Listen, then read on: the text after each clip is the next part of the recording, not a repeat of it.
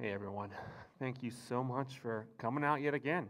We really, really love having you. Again, my name is Jerry Riando, and I am on staff with Crew. Oh, hey, how's it going, man?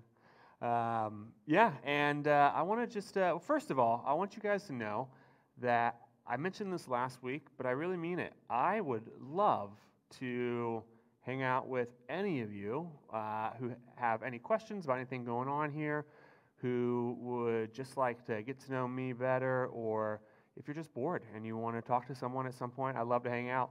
I'm putting my phone number up on the screen here. Ignore the second part there, questions. And if you do, just text me and let me know a couple of times it might work for you.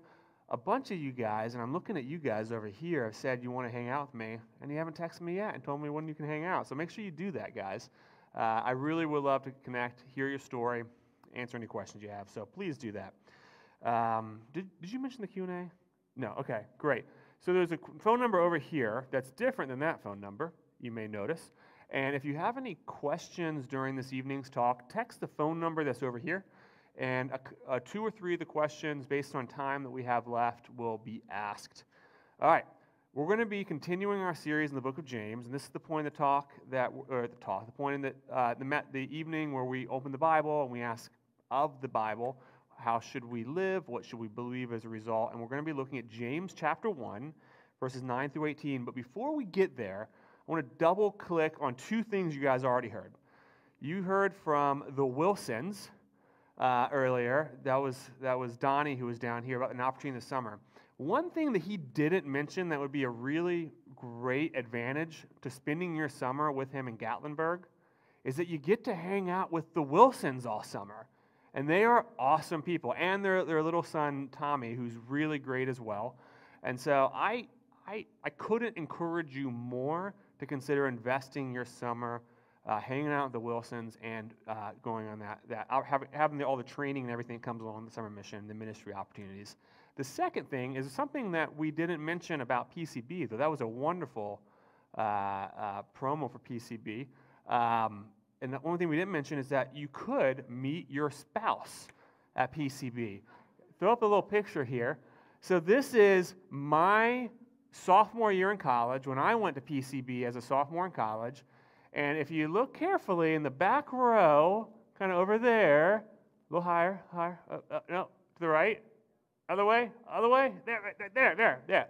That's me, and that's my beautiful wife on my back, on my shoulders, right?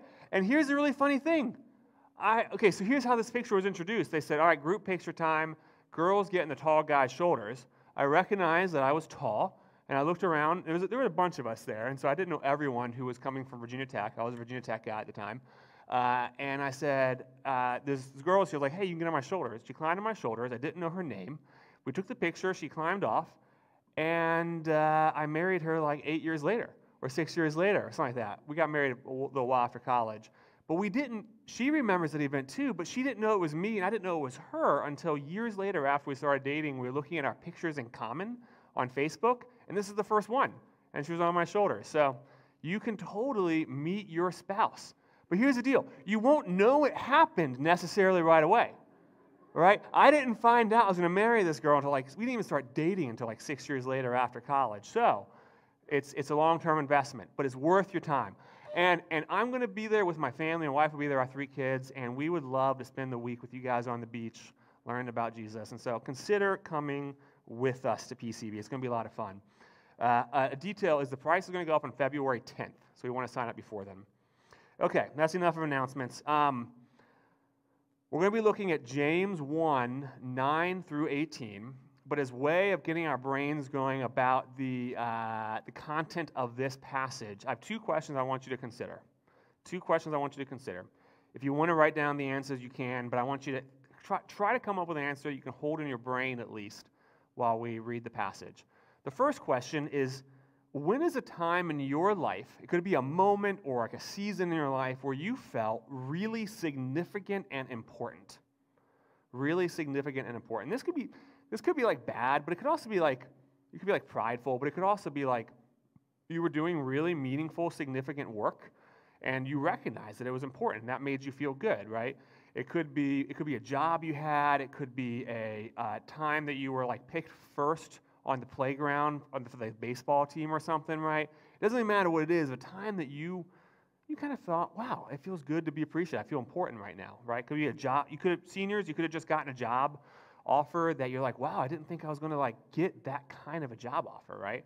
You could have been recognized. So a time that you felt significant and important. And then I also want you to think about a time where you felt the opposite of that, where you felt very insignificant and unimportant. It could be the time you were picked last for the baseball team, right, in the playground. It could be a time you were passed over for a job.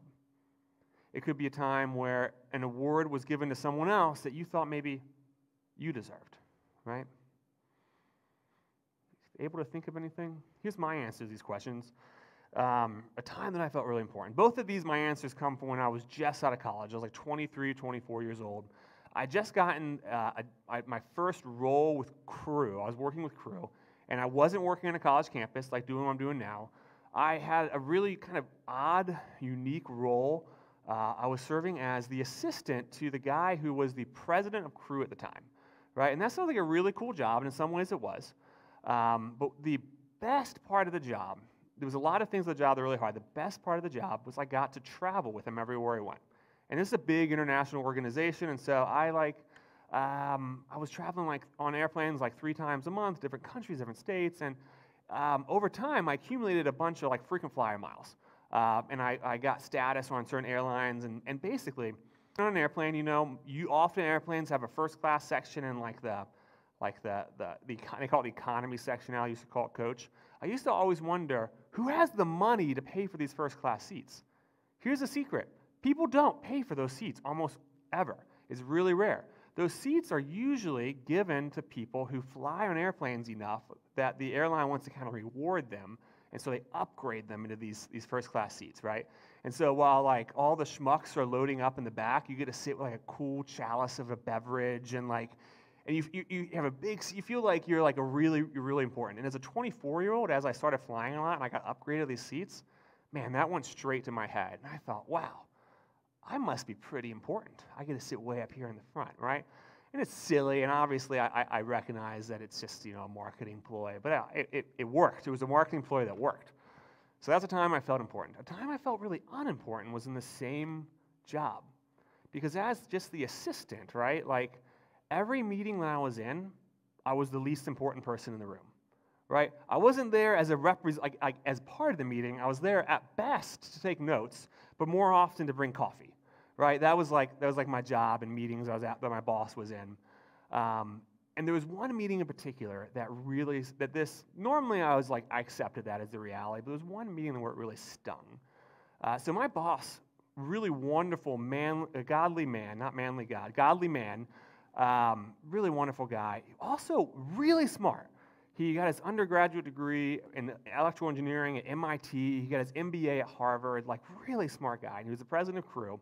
And he heard about a guy who was involved in Cru in Boston who had done the same thing. He'd gotten his undergrad at MIT and was working on his MBA at Harvard. Obviously another really smart guy who's about my age. And my boss, Steve, reached out to this guy and said, hey, fly down to Orlando. I'm going to try to convince you to work for Cru. And I remember so clearly this meeting between Steve and Brian, both of which wonderful men. They didn't do anything wrong. But in the meeting, I remember Steve was my boss, trying to convince Brian to come work for Cru and telling him how big of a blessing he'd be to the organization and how he'd have these significant opportunities to lead and do important things because of his background. And my job in this meeting was to bring coffee, right, to this guy who was my same age. Again, wonderful guy. They didn't do anything wrong. But no one was talking to me the same way, of saying, hey, Jerry, you have this amazing degree from Virginia Tech, not quite MIT, right? And you have no MBA, right? No one was trying to say, hey, Jerry, it would be such a blessing if you came and worked here, and you have such great leadership opportunities. Instead, I was the guy bringing the coffee, right? And I felt about this big, right? Pretty insignificant. And so I want you to see if you can hold your memories of a time you felt important, time you felt unimportant, significant, insignificant, because James is getting ready to talk to us about, he has something to say very important to people who are experiencing either one of these things. And so, open up with me, finally, sorry for that long introduction, to James chapter 1, 9 through 18. It'll be on the screen behind me, and I will read for us. Let the lowly brother boast in his exaltation, and the rich in his humiliation, because like a flower of the grass he will pass away. For the sun rises with its scorching heat and withers the grass. Its flower falls, and its beauty perishes.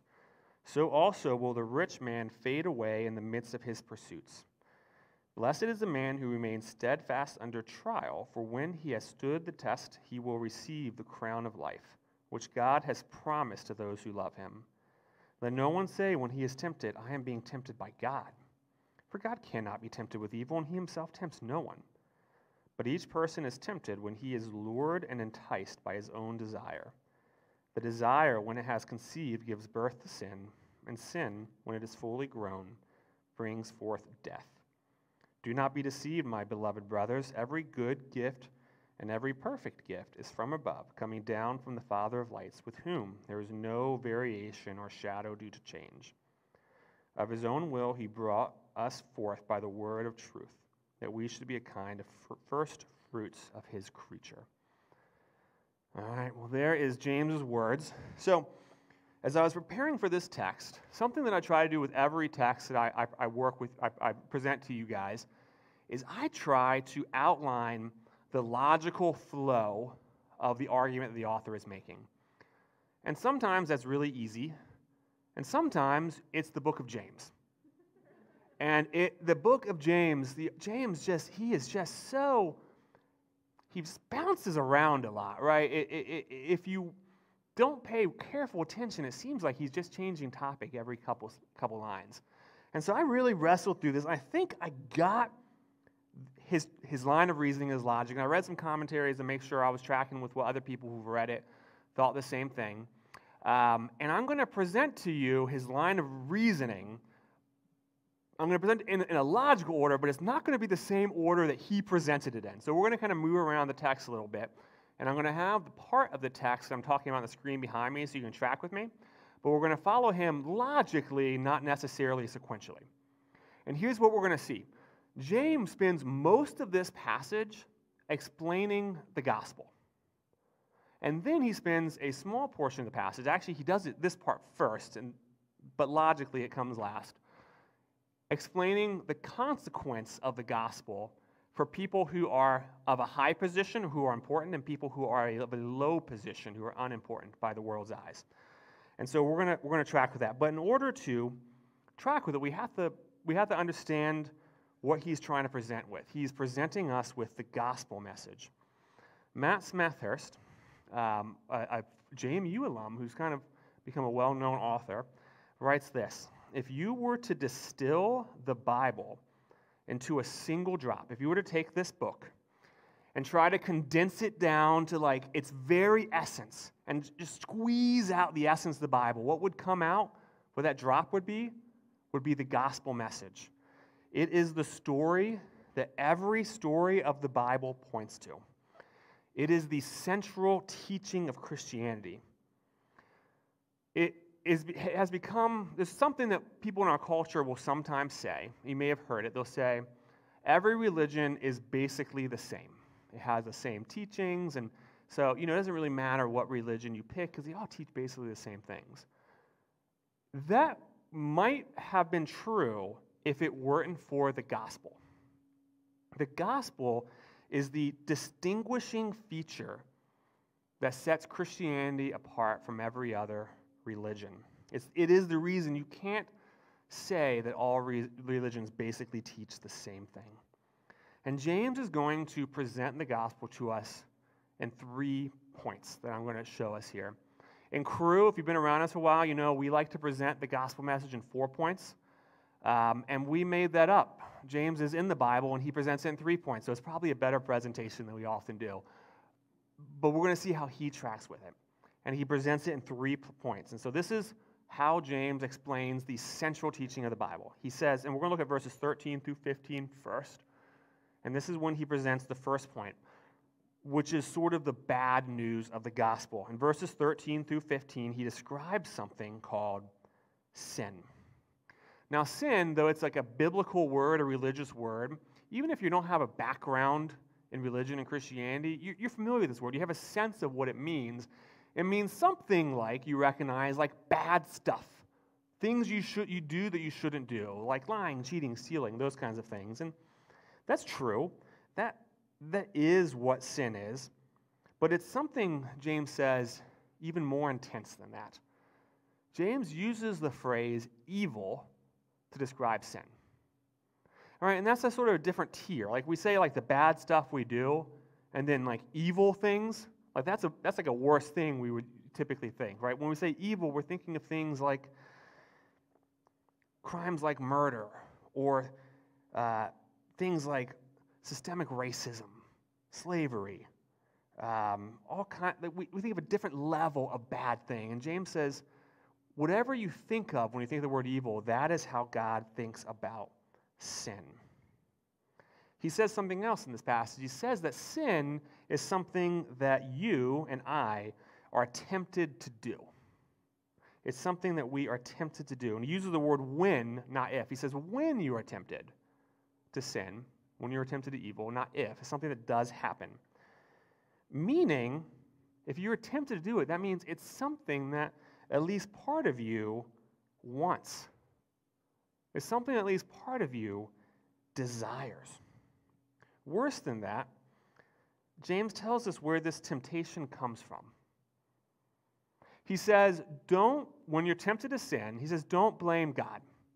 Right? I don't necessarily know why he's saying that. I don't know why the people he's writing to were blaming God for their temptation. But he says it's not God's fault. Right? If you hadn't already read the passage and you heard James say, don't blame God when you're tempted, who do you think he's going to tell you should blame? Right? You're probably thinking, all right, don't blame God, blame the devil. It's the devil's fault, right? But that's not what James says. He says, when you experience temptation to do things that are wrong and bad, don't blame God, blame yourself. Right? In other words, he's saying that the temptation, these desires to do things that are the opposite of how God designed the world and what is good and right, is something that comes from within us. These desires to do evil things come from within us. That if you were to look deep into our hearts, what you would find there is a factory creating evil desires, sinful desires. This is probably, among human worldviews, one of the most negative perspectives on human nature. Probably one of the most negative perspectives on human nature out there. And it's the consistent perspective of the whole Bible. It is the polar opposite of the message of every Disney movie. Right? I love Disney movies. Cisco, I love Disney movies, man. I know you love them too. If you've seen his backpack, he's got Disney pins all over. He loves it. I love Disney movies. My favorite one recently, we were just playing the music of, Encanto. Have you guys seen that? It's awesome. It's such a good movie. But here's the core message you haven't noticed of almost every Disney movie, right? What does the main... Actually, someone up here said something funny about this earlier when I said it. Anyways, I won't explain that. What's the solution to like every Disney movie? It's to look deep inside your heart and follow whatever your heart says, because that's going to be the good thing that's going to fix the problem. And the message of James is, and the whole Bible is actually like the opposite. It says if you like looked inside your heart and followed that, you're going to end up doing something sinful and evil. And that is a negative view. Now, I do want to make it clear, the Bible does teach that because humans are made in the image of God, that there is worth and dignity and value to every human being, right? So it's not to remove that dignity, worth, and value, but it is to admit that our moral compass is absolutely broken because of sin. And this is a negative view, but it's a view that does a better job explaining the world that I see around me than the perspective that I see in popular culture and Disney, right? As I look around and I see the brokenness and the pain in the world around me, this perspective makes far more sense to me. It makes more sense to me than a perspective that says, actually, people are producers of their hearts only want good things. This makes more sense to me. So that's point in the Gospel 1, that there is this problem that we all have called sin. Oh, and by the way, to make matters worse, James says that this problem called sin leads to something. It leads to death. It leads to death. And he's talking here about spiritual death. He's saying that sin has a consequence, and it ends up leading to a broken relationship with God, a separation from God. A separation that, by the way, will continue indefinitely unless fixed. But James does present us with a solution and some good news. Verse 12, he describes something better. He describes life. If sin leads to death, he says there is life available. And in fact, it's promised from God and guaranteed by him to all those who love God and are steadfast in that love. In kind of common Christian language today, we might call this idea of loving God and being steadfast in that love, we might call that having a relationship with Jesus. There's life that is available in spite of our sin. And here's something interesting. That life that we're offered is external to us. It is something that is put on us, and it's described as a crown that is put on you if you have a relationship with Christ and with God. It is the thing that comes from within us because of our brokenness leads to death. The thing that is put on us by God leads to life. And the way that it's put on us is the third point. And we'll see this in verses 16 through 18, which will be behind me. It's put on us by grace. It is given. It is not earned. And James acknowledges that this is counterintuitive. This is counterintuitive. This is not how we expect our relationship with God to work. He says to his readers, he tells them not to be deceived. And you only tell someone not to be deceived if there's a good chance they're going to be deceived, right? And so he says, it is likely that you don't understand that this is the way God's economy works. The intuitive thing, when I say intuitive, you guys know what this means. Like, I just bought an Apple Watch the other day, and it broke immediately, actually. I had to go get another one. But the reason people like Apple products is because supposedly they're intuitive, right? You can disagree with that if you're not an Apple user. Supposedly they work the way you would just expect them to work. And James says, God and the relationship he offers does not work the way you would expect that relationship to work. We would expect the way God relates to us to be the same way we relate to every other being, right? And so think about your relationships that you have in life. Whether we like this or not, or whether this is a good thing or not, pretty much every relationship we're in is reciprocal. Do you know what I mean by that? It means that you give something in exchange for something else. Now, there are relationships we have that are approaching selfless. Like theoretically, a relationship like a parent has to a child is theoretically selfless. But of course, no parent does that perfect. But most relationships we have are reciprocal. If you have friends, to some extent, those friendships came into being because you enjoyed being around those people and they enjoyed being around you.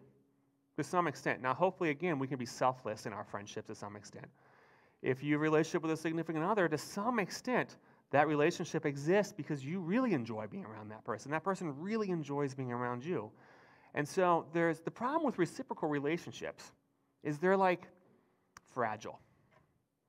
And they're not necessarily secure.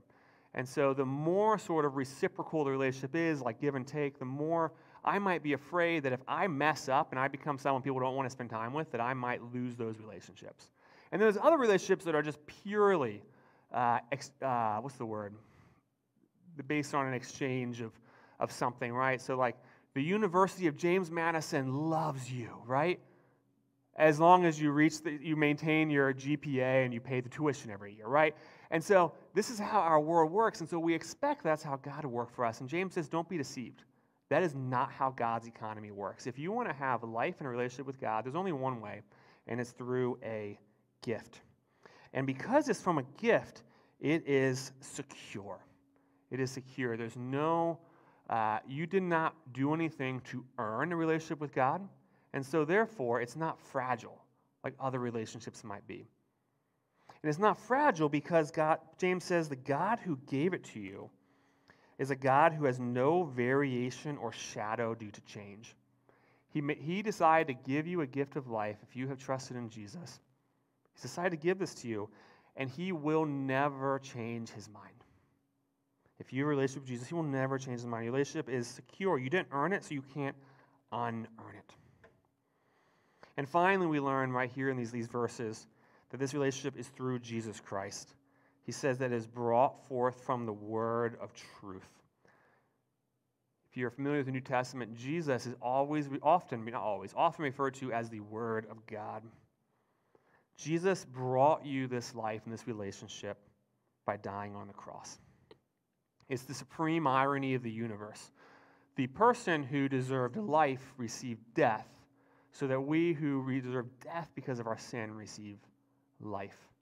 And so that's James' three-point outline. There's a problem, it's sin, and that brings death, but there is life that is offered, and is offered through grace. Have you heard this message? Is this familiar to you? Hopefully you've been part of Cru. Hopefully, yes, this is familiar to you. But this is the core, absolute central teaching of the Scriptures. And if this is unfamiliar to you, I would venture to say that Christianity as a whole is unfamiliar to you. And I would like you to know that you can have this kind of relationship with God. James is telling you about it because it is available. And it simply involves recognizing that you are indeed sinful. The consequence of that is death, and accepting the reality that Jesus has offered you life and receiving that gift. And I would love to talk to you more about that reality if you have any questions. And then he goes on, and again, this is sequentially is out of order, but I'm trying to tell you the logic of the passage as I see it. And he tells us implications of this message for two groups of people. And we'll go through this very briefly. And we're going to look at verses 9 through 11, which will be behind me. Implications for those who are rich and powerful, and implications for those who are poor and lowly. Right? And though wealth, both in the first century and today, may be the most obvious determiner of if someone is powerful or unpowerful, this would work in pretty much any sort of power structure you can think of. And James is, by the way, James is not talking about sort of generic rich people or generic poor people, generic lofty people, generic lowly people. He's talking about Christians who are in these categories. So he calls them brothers, or brothers and sisters, because it's a masculine plural, so it can refer to both men and women in the Greek. So these are brothers and sisters who are in these two categories. And I'm going to explain his implications in the reverse order because I'm going to do everything apparently opposite of what James did. But he says to rich Christians that they're supposed to brag about something. They're supposed to brag about what? He says they're supposed to boast about their humiliation. And of course, this is ironic. It's supposed to be ironic. Why would you brag about your humiliation? And why would someone who's rich and exalted have humiliation in the first place? Well, James explains part of that. He says he explains the gospel brings humility even to the powerful in this world who receive it. Why? Well, partly because it gives eternal perspective. So if we were to look today at Harrisonburg and identify the richest, most powerful people, they would seem really, really important. But if we were to zoom out time-wise until we were, in the perspective of eternity, James says that from that perspective, that rich, powerful person is about as significant as a seasonal weed. Right? Because though they are powerful today, they will pass away, and the world will continue, and it will forget them. Right? And so that should bring humility, having that perspective. But there's something else that should bring humility because of the gospel. See, a rich and powerful person who decides that they want to follow this Jesus and receive this message, they have to admit that what James said about them is true, that their innermost self produces evil thoughts that they are tempted by, that they desire. And they have to admit that their only hope is a gift that they cannot earn and they cannot buy. It might be the only thing they cannot buy if they are wealthy and powerful enough. But this is one thing, the most important thing they cannot earn, they cannot buy, and that brings humility. So, if you are someone who, because of your circumstances, are in comparison to the people around you in some way, elevated, important, wealthy, you need this message. And it may be, you guys are college students. Not many college students have a great deal of cash. Some of you might, but not many do. But there may be other things. You may feel superior to other people because of your superior morality, or because of your ethnicity, or because seniors, again, maybe of the job offer you received recently, or maybe of your incredible talents and abilities that surpass the people around you, or your popularity, or a position of leadership at work, or even in crew. And if so, this message is for you. But James also says something to the poor and lowly Christian. He says they too are supposed to boast. But rather than boast in their humility, although they should also be humble, he says they should boast in their exaltation. You see, in Christ, because of the gospel, the poorest, most lowly Christian, by the worldly standards, is wearing a crown. Do you see that? They're wearing the crown of life. And who wears crowns but royalty? And if you become a follower of Jesus, you become a son or a daughter of the King of the universe. You have the dignity, value, and worth of a king in the eyes of the only eyes that ultimately matter, God. You see, there are no second-class Christians. And I want to acknowledge that this is a truth that actually probably, there's a lot of things in the Bible that sort of go against the grain of our culture, but this is actually one that I think our culture kind of likes to some extent. We live in this democracy, this meritocracy. It's not a perfect democracy or perfect meritocracy, right? But we generally like the idea that a rich person and a poor person have equal value, worth, dignity, right? Now we don't always live up to that desire to see those things happen. We kind of like that idea, but this was an entirely revolutionary concept in the first century. There was no sense in which wealthy, powerful people were encouraged to be humble, right? So this really was revolutionary. So what's the context to you? Well, what's the application to you? Well, in order to identify the application, you have to identify which person in the story you most relate to. Are you someone who tends toward self-importance or self-loathing? Do you tend towards self-importance or self-loathing? Or are you kind of like me when I was 23, 24 and found myself oscillating between the two pretty constantly, right?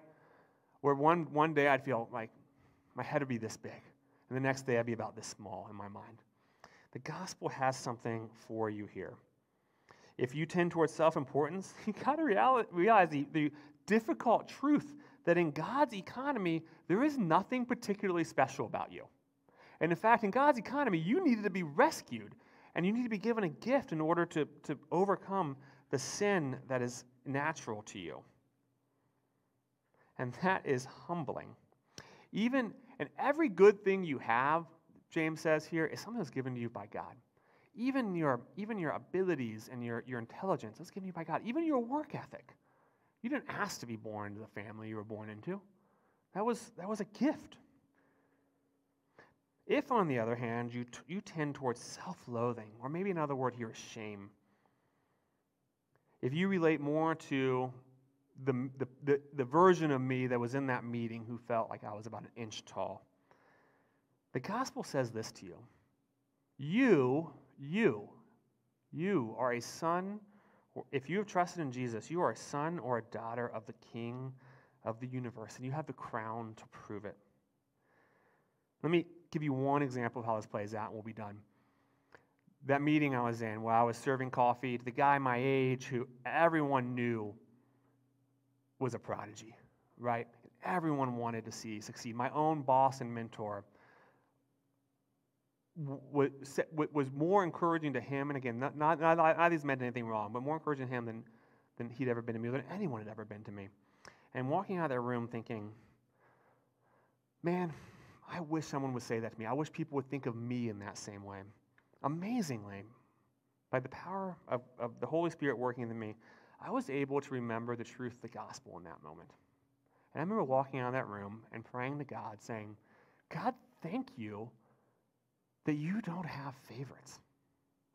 Thank you that you don't love Brian more than you love me.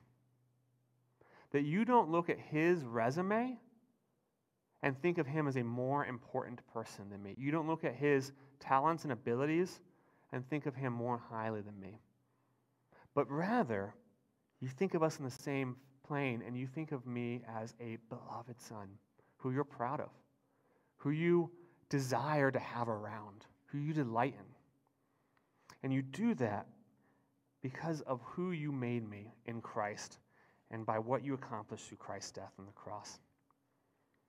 So whatever you tend toward, the self-important in the world's eyes or the lowly, the gospel is something very, very important. It's